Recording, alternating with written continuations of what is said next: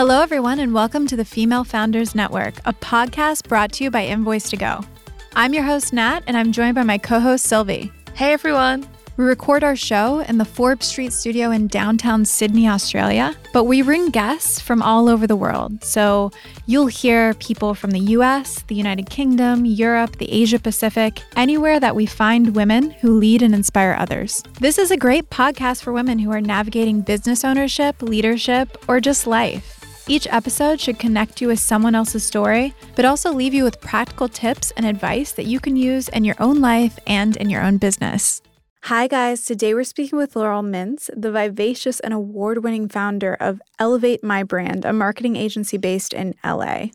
You'll hear how Laurel's journey to becoming a marketing boss had many twists and turns, but she also shares some excellent marketing tips and advice for business owners. We hope you enjoy the episode.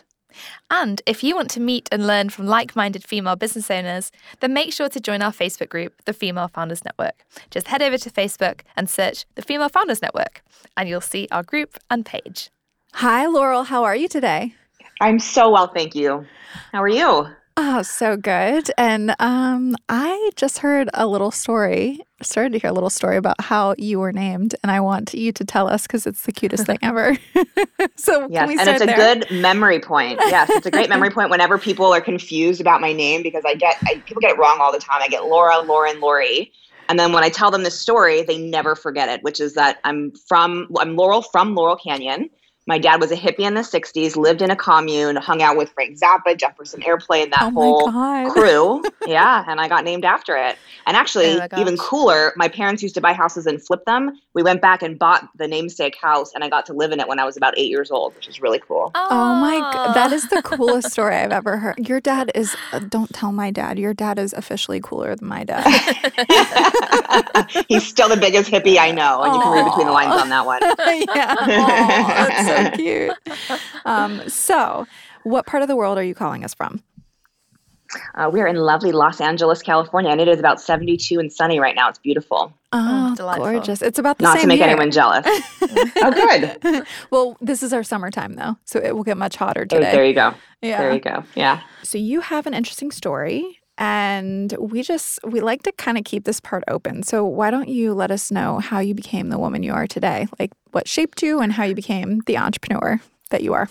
Sure. That's a big question. Wow. Well, since I was 5 years old, I thought I wanted to be a lawyer. So whenever you ask a little kid, you have multiple kids, so like, what do you want to be when you grow up? Yeah. And they're like, I want to be a ballerina. I want to be an astronaut. I was like, I'm going to be a lawyer. And everyone's like, oh shit, watch out for this kid. Isn't that funny when girls say that and they're like, oh no, when boys say it, they're like, oh, okay.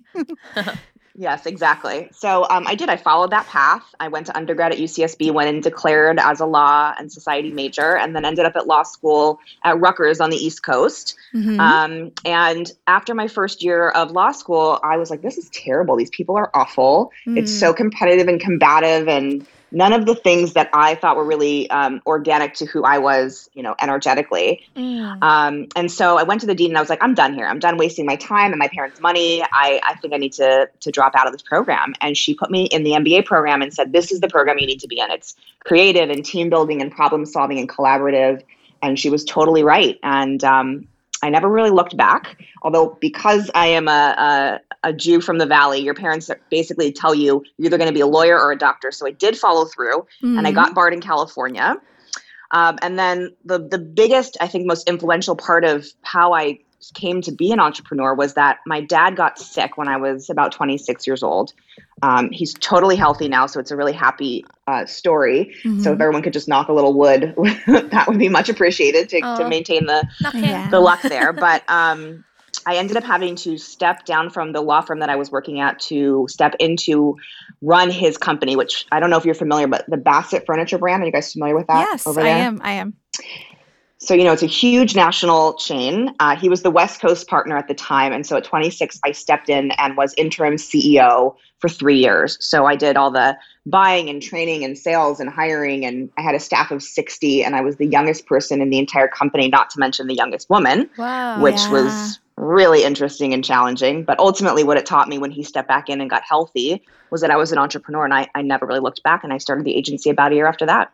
Wow. Do you think that if you hadn't done your law degree that you wouldn't have been taken as seriously stepping into that role at that age? Do you think that helped you in some way?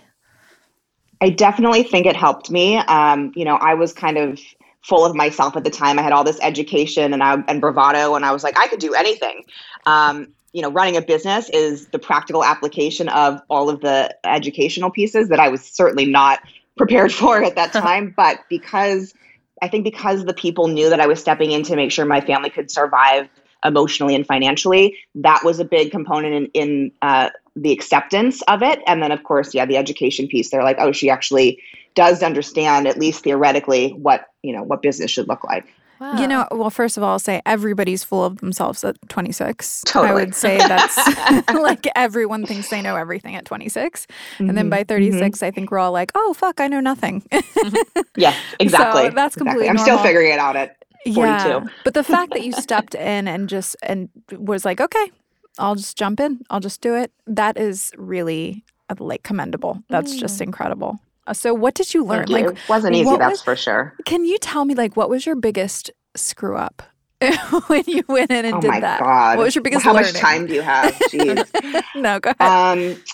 My biggest lesson, and this is, I do a lot of mentorship and I sit on a lot of boards for nonprofits, and I always talk about how everyone is faking it.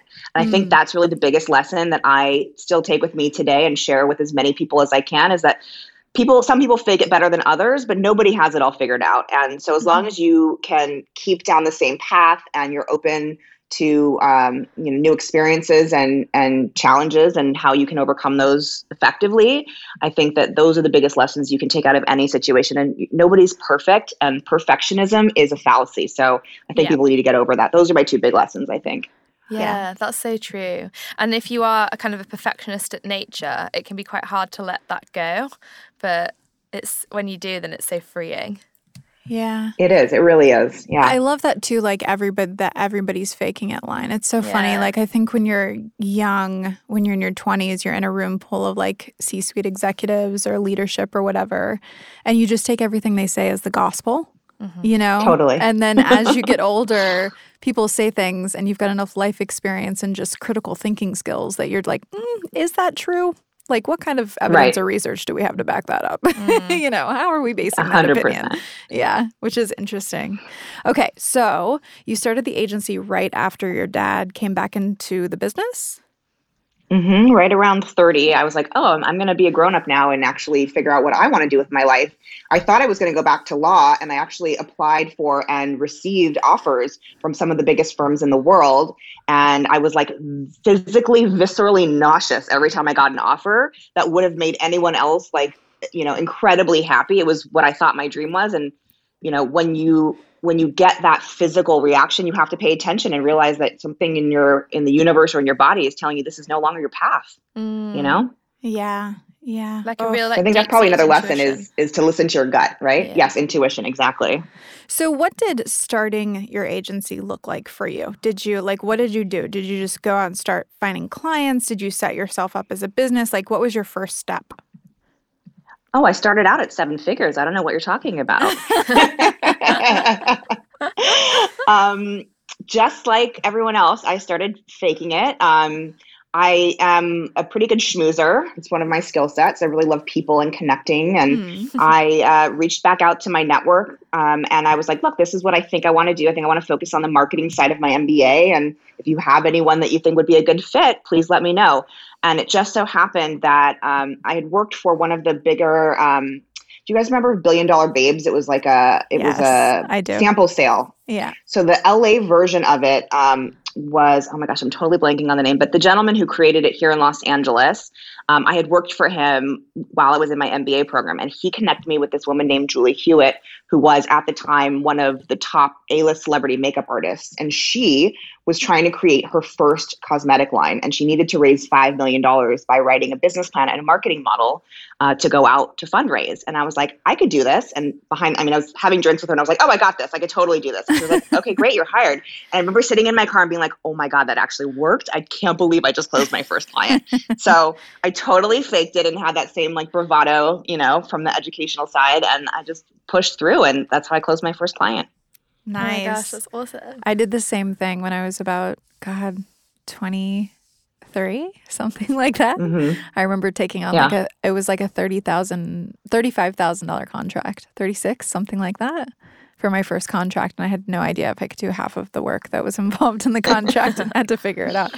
I think that's so many people do have that moment where they're like, okay, I have this set of skills and I know I can do this part of what you're asking, but can I put together this other part? And then they work through it. I don't know. Sylvie, have you ever done that? Yeah, I think that's kind of part of like agency as well, is that you have like a team of people that are all like, you know, good at different things. And you bring it together, and then that's the benefit that you can actually provide to a company, because you have like all those different skill sets under that one roof. I love how you said that one of your skill sets is schmoozing, because I think that is an underrated skill that is actually like gets you so far, because there's that saying, isn't there, that it's who you know, and networking is like what business is based on. If you're not a natural schmoozer, what are your tips and advice to people where it doesn't come naturally to them? Like, what kind of things do you do that help you to network and to form good relationships with potential clients and just people? Totally. I actually have one of the best tips that I think I have been able to give to anyone regarding this conversation, which is, so everyone has a network, right? So you start kind of cultivating that network, you reach out to people, but then things always fall flat because you have to, like any relationship, you have to feed that relationship and honor it and make sure that you're following up and all of that. And that, to your point, doesn't come naturally to a lot of people. Mm-hmm. So this tip will kind of get you over that hump. I call it orbiting the universe. And what it is, it's super simple. As soon as you are on a call or in a meeting with someone that you feel you could help or could help you, or someone that you want to make sure you maintain a relationship with, you put your next meeting on the books in that former meeting or a prior meeting. Mm-hmm. So there's always an opportunity for you to orbit that person's universe. And even if you have to push it, you at least have something on the books that you can then reschedule so that you don't miss that person. Because that's the biggest challenge, is managing people's schedules and making sure that you're doing proper follow-up. And that has been, I think, one of the biggest tips to my success, honestly. So simple though, right? Yeah, so simple. That's kind of like a sales technique as well, isn't it? To make sure that you've booked in some time. Oh, that's great. And then it comes round and then you've already got it booked in, and then you're not like scrambling for having to reach out to organize something again. It just kind of naturally just rolls and rolls. That's exactly right. And especially if you don't, I'm lucky I have an amazing EA that handles my ridiculous calendar, but if you don't have support, it's a great way for you to manage your own schedule accordingly.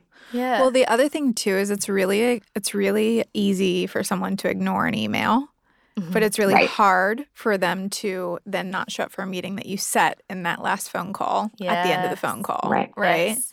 Or face to face. Yep. Yeah.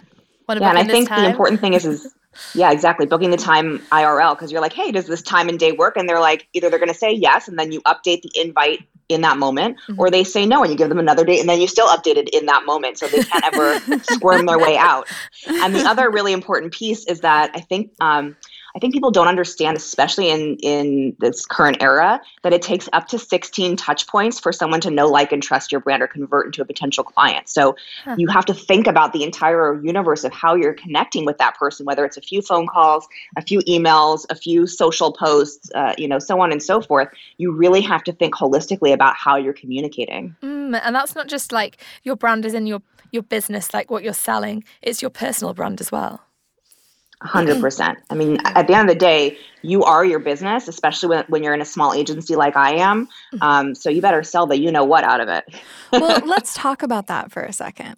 Because when you have a service business, right? Like you have a service-based business, you are selling yourself and your ability to provide that service. I mean, do you guys agree with that or disagree? Am I wrong? Absolutely. Yeah. 100%. 100%. So what do you think then? And I think I like asking people this question right now because we're at this really weird era where before people tried to be super professional, button it up, you never talked about your political leanings, you never talked about your personal passions, and now kind of like the lid's been blown off. So what are the most important things to you? I mean, do you value authenticity over professionalism or like accountability over what for your personal brand? Like, how do you maintain it? How do you build it? What do you emphasize, etc.? Yeah, it's a great question. I think that for a long time, especially early days, I thought I had to be super posh and super polished. I think that was kind of that legal background, that educational background that I had, super corporate. Yeah. And then I realized as the business evolved, and now we're 12 years in and over 250 brands later, that the reason that people sign on with our agency is because they connect with either me as the founder or one of our teammates, because we all have a very similar ethos. So I think it's a lot about authenticity, and I think it's just about organic connection as well, and defining what your core values are and making sure that you are servicing a similar kind of category, right? I don't want to deal with people who are misaligned with who I am, not only as a human, but as a leader and as an owner. Because if they're misaligned with me, then they're going to be misaligned with our vision. They're going to be misaligned with our team and how we function. And it's just going to be a misfire all around. So I think that there, to your point, is this really interesting overlap between personal and professional right now. But as a small agency, it allows us to really deeply connect much more quickly with our core customers, because we're really clear on who's good for us and who's not good for us, and vice versa, right? So it helps you kind of cull faster, I think. Yeah. So who are your customers? Like, what are your ideal clients, and how did you come to that decision? Well, when you first start out, it's like you'll just take the paycheck, right? Yeah. And you're heavily driven by money. And then as you have bad experiences or issues, or you start to really more clearly define who you are and who you want to work for. And so I think it starts with defining your core values as a company. So for us, that's authenticity, compassion, fun and joy are part of our ethos, because we are a creative agency. So we have to have that creative, fun energy. So most brands out there either are or are not aligned with that. So for us, our core customers, we do about 70% of our work in CPG, middle market. So food and beverage, kids and toys, beauty, lifestyle, that kind of those kind of categories. And then we also have we're very lucky to have large tech SaaS brands like Facebook, Verizon Digital Media, Zendesk, and Sprinkler. But I love working in the middle market or even the startup space because, and I heard you curse earlier, so I feel like I'm allowed to, but nobody's fucked up their marketing yet. So I love to come in and really help brands solidify their foundation before they have to backtrack and, fix things. Yeah, nice. It's interesting to me how many tech companies are really terrible at marketing. Because so bad. They create the tools, and then actually using those tools, it can be terrible at using them. Yeah, well, lots of technical companies, they do like product-led product development, don't they? Where they just they create something, and they're like, right, and now where are the users? And it's like, that's not really and now they'll come because this product is perfect. Yeah, it's interesting. I think that's a really interesting space for you guys to be in. So Laurel, how does someone not fuck up their marketing as a business? Like, if you're listening to this starting out, like, how would you want tell us how not to be fuck ups? Yeah. I love this question. So, it's about being really intentional and process driven, which I know is unusual to hear from a creative agency, but I think one of the misnomers of marketing is that it is very subjective because of the creative process. So one of the things that we do best is taking the subjectivity out of the creative process. And we do that by really clearly defining a brand's marketing specific goals. So number one in being not a fuck up is being super defined in what your marketing goals are and understanding the difference between a marketing and a sales goal. Okay. Right? We know what a sales funnel looks like, and it's a marketing funnel. The sales are at the bottom of that marketing funnel, but there are up to, like we said earlier, 16 touch points that have to be developed and cultivated from a relationship standpoint before you're even talking about getting dollars in the door. So it's about being super transparent and clear about what your marketing specific goals are, understanding the difference between those and sales goals, and then defining a clear budget for the year. I don't care if it's a couple $100 a month or, $1 million a month. You need to understand what your budget and goals are so that you can allocate accordingly and then define what the measures of success for each of those categories looks like. And I know that's a lot easier said than done. That's a lot of work. It is a lot of work. That's why I have a friggin' job. It's a lot of work. It really is.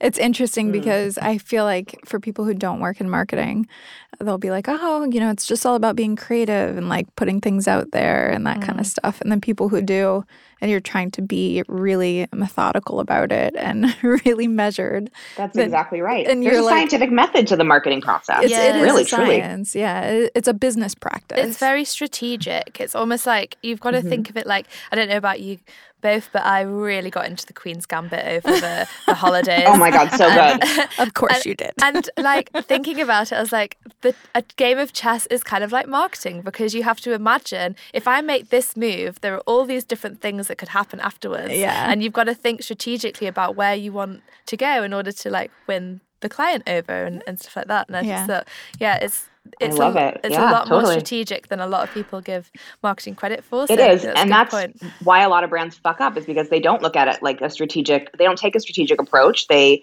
do this, what we call the spray and pray model. And then they're like, I don't understand why this didn't work out. And you're like, but you didn't have a game plan. You didn't have a strategy. You didn't have a budget aligned. You didn't have any KPIs. Obviously this is going to fall short. I always liken it to dating, right? If you just texted someone once or twice, the likelihood that you're going to marry that person is slim to none. But if you had a bunch of phone calls and coffees and cocktails and then dinners, and then you met the parents and, lived together for a little while, and then, you got married, like that's the process. It is quite linear, actually. Yeah. So true. I think, too, the interesting thing about marketing today now is everybody's obsessed with measurement, right? And measurement is really, really important. But then you get marketers who go so far on that side that they only listen to the spreadsheet printout. Like this ad is working, so we're going to do like 6 more exactly like this. Like that's all we're going to do. We're not going to branch out. Like we're just going to go by the numbers. Yeah. And then there are people all the way on the other side who are like, well, we're just going to follow the creative intuition. Where really it's like this perfect mix of both sides of the brain that create a successful I call it being campaign. Center brain, literally. You're totally right. Yeah, it's bizarre. Hey, Laurel, I was wondering what you think about traditional marketing methods like TV ads and billboards and stuff like that in this current era when compared to digital marketing, because I feel like in my experience, most of what I'm doing with my agency is digital stuff and not so much in the kind of traditional realm. But do you think there's still a place for that? Are you seeing success? And then how do you measure it? Totally fair question. So we have seen a resurgence in recent years of things like hard mailers, right? Like things that you wouldn't think actually deliver. But when you think about it just logically, think about the number of emails you get in your inbox daily versus how many pieces of mail you get. And if you're going to create, and back to the earlier conversation, you have to create something that is creatively and visually really interesting and dynamic. It can't just be a piece of flat mail. But we are seeing certainly a resurgence in that category. We're actually in the process of doing a similar campaign for Verizon Digital right now. And it's all around the mailer, which it seems so antiquated, but you're talking to people in a delivery format that is less crowded currently. And everyone's at home. So you have to think about it that way. Yeah, that's so true. And they're like bored and in lockdown, and then something arrives in the post, and that's so exciting then. Here's the lost thought that I've been having recently. Like if somebody gives me a little sample of a really good product, I will 100% get addicted to that product. Yeah. And I think it's something that people aren't doing anymore. Like brands aren't doing it. They're not like sending a teeny sample or like putting a teeny sample in a magazine or something. Like remember when they used to do that? Yeah. I was just thinking about the other day, and I'm like, that is the way to get me hooked on a product. Is like I love the smell, or I love, like whatever. And then I'm buying that product for like the next 5 years. Yeah. It's so effective. Similarly, I would rub the magazine on my neck as well. Oh my I totally get what God. you're saying. Or the little tiny vial that they would give you. Yeah. Okay, so we're dating ourselves a bit, but we are totally dating ourselves a bit. But I, as a teenager, used to like pull out the cards with all of the perfume samples, and I would like have them in my dresser so that I could like rub them on my wrist before I go out. Oh God, they were great ads. I remember not that. alone. It's kind of like thinking about marketing now. I guess those kind of old school all traditional marketing methods, it's, if you think about it and break it down, they're kind of like experience marketing. Like you create the experience where you're using the sample, you create the experience where you're receiving the direct mailer. Creating that kind of excitement is maybe the way forward, and something that we could even do more in digital as well. Yeah, I love, I think it's about connecting digital with that experience. Pardon the interruption. Right. No. You're right. Like, how do you drive home the sale after that physical experience?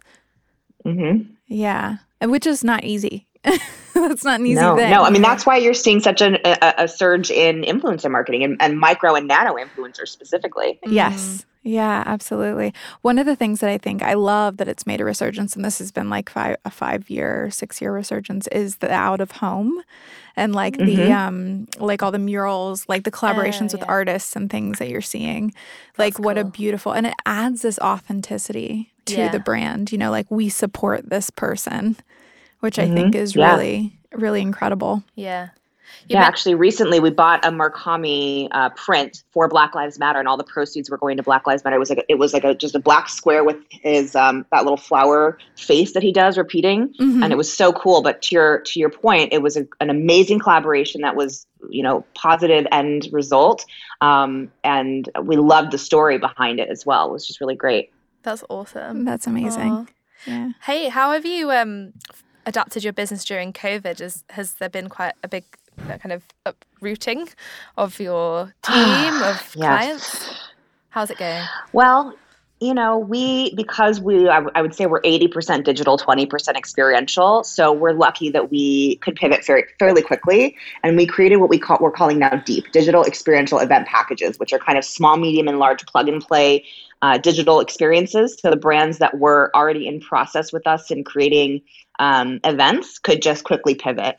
And so that was pretty easy for us, if I'm being totally honest. And my team has been so amazing and actually really productive working from home, to the point where they don't really want to go back. So I'm in process of closing down our office, which breaks my heart a little bit because we built it from the ground up and it's beautiful and everything you would want it to be, with like the barn doors, and it's just gorgeous, which it's hard to take the ego out of the action, but in the long run, it's going to save me 6 figures a year. So I can't complain too much about that, right? Yeah. That's a hire. And they're happier. That's right? A whole nother hire. Yeah. That's exactly right. That's exactly right. Yeah. Oh my God. So will you ever have face-to-face anymore? Like, will you meet in the kind of meeting space at any point, or just fully work from home?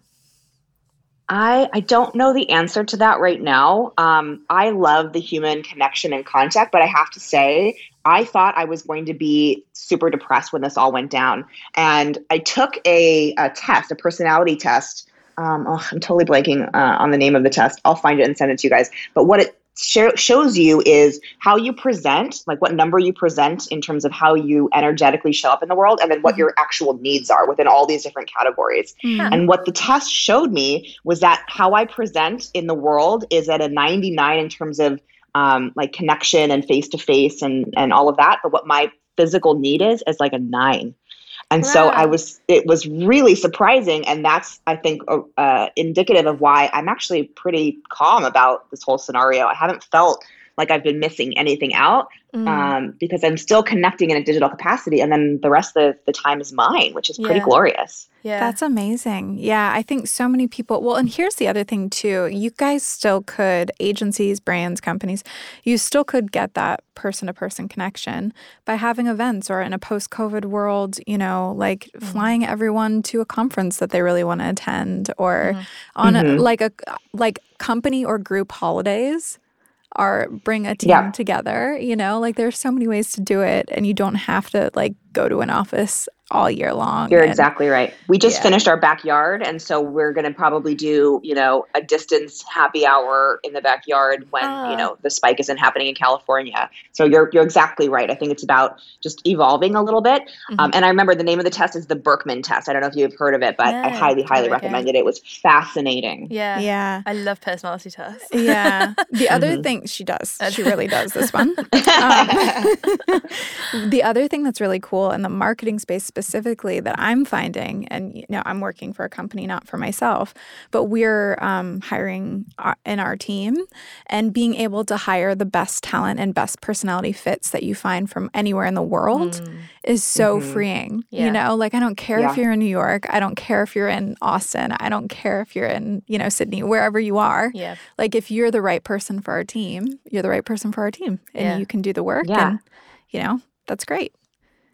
And similarly, we've actually had some team members that have left California and Los Angeles specifically and gone to other states, and it doesn't make a difference. They're still as productive. In fact, it's actually great because I wake up to a bunch of emails with all this work done. I'm like, this is awesome. That's so good. Well, and if people want to, like, it's I actually interviewed a woman not too long ago, and she was working for a big tech company. I won't say who, but when they found out that she was relocating, they cut her salary. What? Yeah, they cut her salary to reflect the cost of living in that new city because it was a lower cost of living.